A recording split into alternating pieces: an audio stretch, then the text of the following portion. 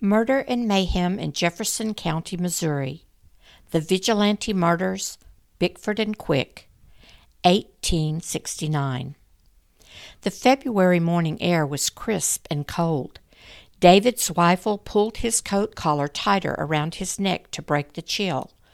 The horse's hoofs clacked rhythmically, and the wagon wheels clattered over the gravel on the Potosi Road leading to Hillsboro, Missouri, as he neared the cemetery. His horse began to balk as they drew closer to Mr. Ulrich Hubeli's house. That was strange. It was still dawn, and shadows still lingered, but the horse had never shown fear of traveling that road before. Something was bobbing in the spreading oak tree up ahead of him in the distance. As he drew nearer, the horrible sight of two men twisting slowly from a branch which partially obstructed the road met his startled eyes. Their long, disheveled hair hung loosely, partially covering ghastly white faces. Their hands were a mottled purple. One had kicked off a shoe in his struggle against death. He had a shirt thrown over his shoulders, while the other wore a blue federal uniform jacket. Their hats were laid on the ground beneath them. Zweifel became violently ill. He climbed back into the wagon and headed straight to the jailhouse. Welcome to another edition of Murder and Mayhem in Jefferson County, Missouri. I am your host, Mindy Hudson, genealogist at the Jefferson County Library.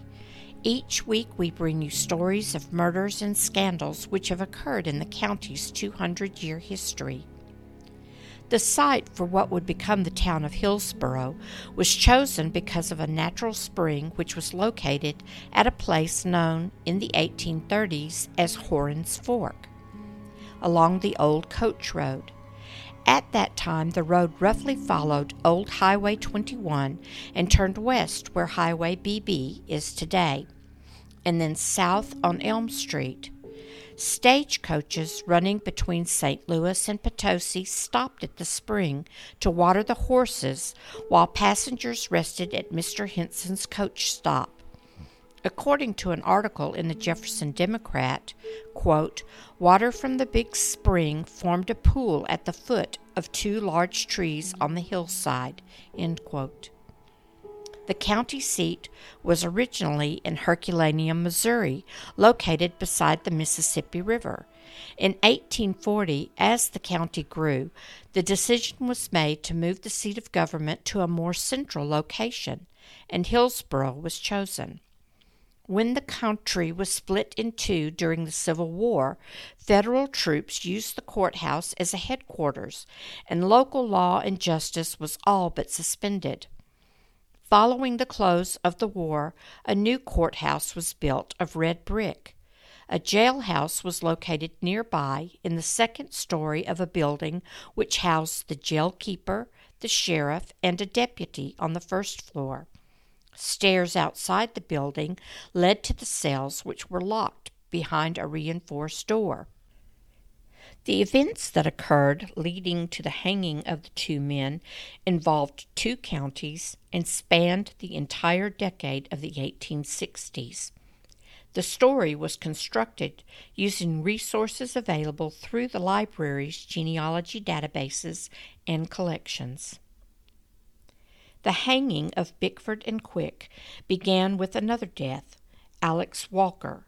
Walker was born in 1832 in Ohio. He married a widow named Margaret Parker, who had 3 children from her previous marriage. They were living in Potosi in 1860, a little southwest of DeSoto, Missouri, according to census records. Walker was a carpenter, employed by Mr. Charles Waldron of Jefferson County. He was unmarried and boarding at the Waldron household. Mr. Waldron was a prominent citizen in the Vineland vicinity of Vallis Mines Township. It was an election year, November 3rd, 1868, and Waldron was at McFarland's store working the polls. The polls closed about 4:30 p.m., and Mr. Waldron started for home. He arrived about sundown and put his horse in the barn when Alex Walker, who had been hunting, arrived at the house. The men entered the house together to eat the supper Mrs. Waldron had prepared. After the meal, the two men sat at the table talking. They kept hearing someone outside hollering what sounded like Walker's name, so they stepped out there to see what was going on. It was dark by this time, but about 2 minutes after stepping into view, a shot rang out, and Alex Walker dropped to the ground, moaning in agony. Mr. Waldron, having no idea who was out there and why they were shooting, panicked and ran for the cover of the woods, leaving his wife and children inside the house. Waldron's wife, Mary Jane, heard the shots and ran out to the porch to see if her husband had been shot. She found Walker lying in a pool of blood, dying. Not able to find Charles, she ran to the nearest neighbor, John Mothershed, for help. He gathered several neighbors to go back with him to the Waldron residence, including W. Crippen, Charles Graves, Thomas Johnston, and Willis Mothershed. They arrived between 7 to 8 o'clock p.m. and found Walker dead and alone on the porch. There was quite a lot of speculation as to the identity of the suspect. Two names seemed most promising: Charles Bickford and Samuel Hildebrand. Now the sheriff had to tease apart the evidence to determine who could have killed Alex Walker. We will talk more in detail about Sam Hildebrand in another episode. For now, it is enough to know that Sam was from the area and had made quite a reputation for himself as an ambush killer or bushwhacker during the Civil War. His usual method of killing was to hide in the brush and shoot victims in the manner Walker was killed. Charles Bickford was a local troublemaker who had an ongoing feud with Walker. Bickford, sometimes called Bickford, was born about 1834 in Maine. He was living in Jefferson County, Vallis Township, near the southern border of the county by the time of the 1860 census. He married Lavinia Johnson about 1861. They had 3 daughters and 1 son, Stella, Lucy, Vina, and Charles Jr. When war broke out in 1861, Bickford served in Company K, 5th Missouri Infantry, but later transferred to Company M, 1st Missouri Cavalry.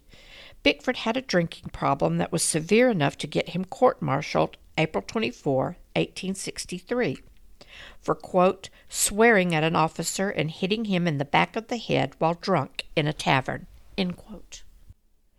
Bickford did manage to acquire some property in Township 39 North, Range 3 East, Vallis Township, near the parcel of land owned by Charles Waldron. Alex Walker's body was brought to B.S. Reppy's place, where Dr. S. Berkeley and Dr. Evans examined it. They found Walker's body had been struck by 5 shots through the bosom and collar of his shirt. 1 passed through the left arm and 1 through the center of the neck. The balls were molded revolver bullets. The coroner's inquest determined that Alex Walker came to his death by a gunshot wound near the heart by an unknown assailant. After the inquest, witnesses were called to testify about any clues that might identify the murderer. Charles Waldron testified that Hildebrand had been spotted in DeSoto recently, and he had also heard there was a feud between Hildebrand and Walker. However, he did know of the conflicts between Walker and Bickford over cedar boards. In addition, he had seen Bickford at the store during the election the morning of the murder, carrying a gun. Charles Graves had seen Bickford headed toward John Mothershed's place about dusk that day carrying a gun. Willis Mothershed also saw Bickford pass his house on horseback carrying a gun, headed toward his own home. James Johnston saw Bickford near dusk on horseback between Willis and John Mothershed's properties, carrying a gun, and he appeared to be intoxicated. Thomas J. Johnson knew both Walker and Bickford. He knew about their feud and had heard Bickford threaten to put Walker, quote, where the dogs wouldn't bark at him, end quote, 2 weeks before the murder. Charles H. Bickford was called before the examiners by John Mothershed. On the way to Hillsborough, Bickford mentioned that he had left his gun somewhere in the previous evening and needed to go find it on the way. Mothershed agreed, so Bickford led him to Mr. Pritchett's house, where he picked up the weapon out of the brush, a double-barreled shotgun. Strangely, when he picked up the gun, he fired it, startling Mothershed. As they mounted their horses, Mothershed noticed the gun wadding that fell to the ground. He stooped over quietly and picked it up, putting it in his pocket. Upon arrival at Mr. Reppy's, Bickford passed by the room where Walker's body was laid out, but made no comment. When asked, he admitted he and Walker had a drunken brawl in April 1867, but claimed they had cooled down over it. He also confirmed he had accused Walker of stealing Cedar Post and had Walker arrested. Walker had won the suit, but he said he had not seen him again until that very day, November 4th. When asked to account for his whereabouts the previous day, Bickford said he had gone to McFarland's store about 11 a.m. that morning. Afterwards, he went to DeSoto until about 4 o'clock p.m. in the afternoon. He did admit to carrying a gun with him, but insisted he had left it at a fork in the road before entering DeSoto. He claimed to have picked it back up on his way home, but decided he was too intoxicated to handle the gun, so he left it at Mr. Pritchett's property, hidden in some brush. As the evidence for the case was gathered, it seemed likely that they had their prime suspect. John Hurst found a gun wadding made from a torn bill advertisement on Waldron's porch, about 13 paces from where Walker's body fell. The wadding that John Mothershed picked up from Bickford's gun that day matched the wadding Hurst had found. The bullets in the gun were the same as those in Walker's body. Bickford's story was constructed to suggest that he did not have the gun when he was headed in the direction of his house. Bickford lived southwest of DeSoto. Mr. Waldron's property was located northwest of Bickford's. Mr. Pritchett's had 2 pieces of property. One was a little southwest of DeSoto. The second was just northeast of Mr. Waldron's. It isn't clear which place the gun was located. However, Bickford had intentionally led Mothershed to the hiding place to suggest he wouldn't have had possession of the gun as he neared the Waldron's place on his way home. By planting it at Pritchett's either right after the murder or early the next day, before he was summoned to be questioned, he thought it would cast doubt in the minds of the authorities in case he was questioned. Bringing Mothershed along with him to locate the gun would give him a witness that it was where he claimed it would be and hopefully lend credence to his version of the events. However, the circumstantial evidence strongly suggested that Bickford was the murderer. Squire Reppy ordered Constable Washburn to arrest Bickford. Bickford didn't seem very upset over the arrest. On the way to jail, he talked with Washburn about his defense and who he planned to hire as his attorney. He casually asked if they could swing by his house on the way to jail to allow him to change clothes and gather some personal items. Washburn thought this was a reasonable request, so they made that detour. Bickford got his belongings gathered up, changed into his best clothing, and the 2 men resumed their trek toward Hillsborough as the evening sky was darkening. Suddenly, Bickford kicked his horse and fled. Because he had been so cooperative up to this point, he caught the constable completely off guard. He gave chase, but the prisoner got away. In February 1869, Bickford was finally discovered living in Washington County under the name of Smith when he was recaptured by the authorities there. A.L. Frizzell was escorting him back to Hillsborough. He didn't want to have the same experience as Washburn, so he wanted to make sure Bickford knew he had a gun and would use it, if needed. However, when he reached into his pocket to draw out the gun, it fired accidentally. The bullet passed through one of Frizzell's fingers, but it also struck Bickford in the thigh. The wound was not life-threatening, but was very painful. Despite all that drama, Bickford was brought to the jail in Hillsborough to await trial.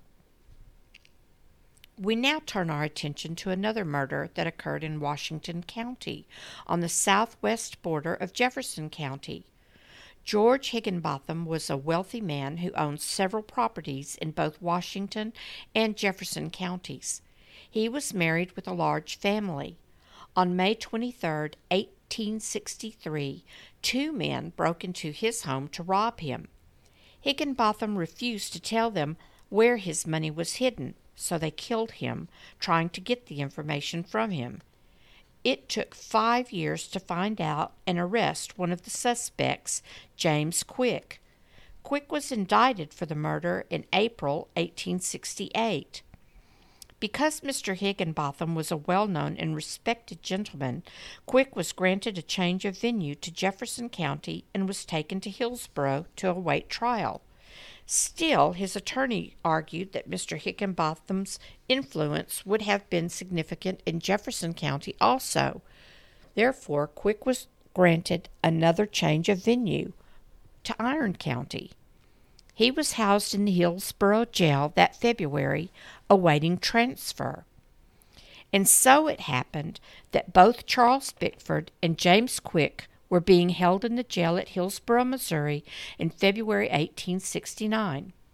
Sometime after midnight on February 15th, William Clark, the jailer, was awakened by a banging on the door.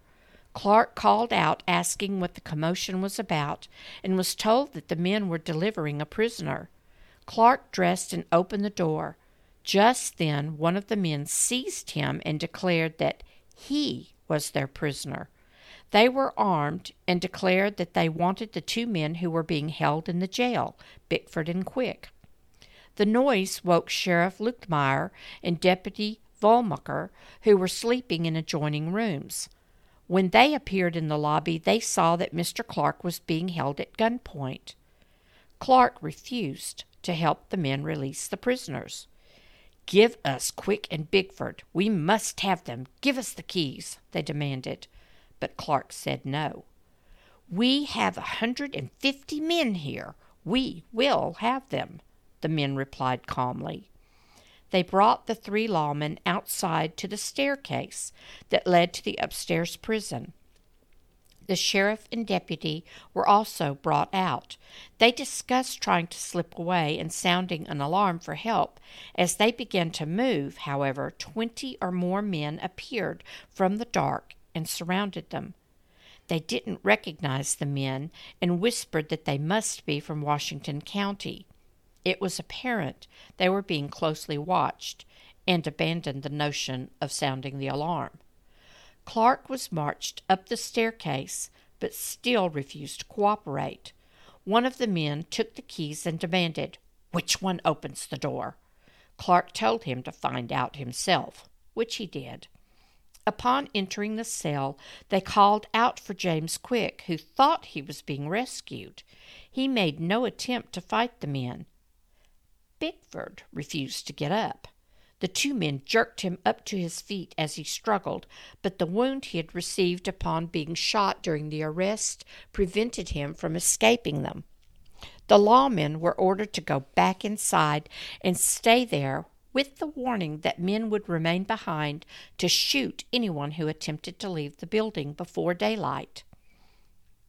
Early the next morning, David Zweifel came into the jail to report there were 2 men hanging in a tree along the Potosi Road. Several local men accompanied the sheriff about a third of a mile from the courthouse, where they found the remains of Charles Bickford and James Quick hanging from an oak on Mr. Hubelli's property. The rope used had buried itself in the flesh of the men's necks, and the knot for the noose was to the back of their necks, not beneath the left ear as the hangman would do to ensure an instant death.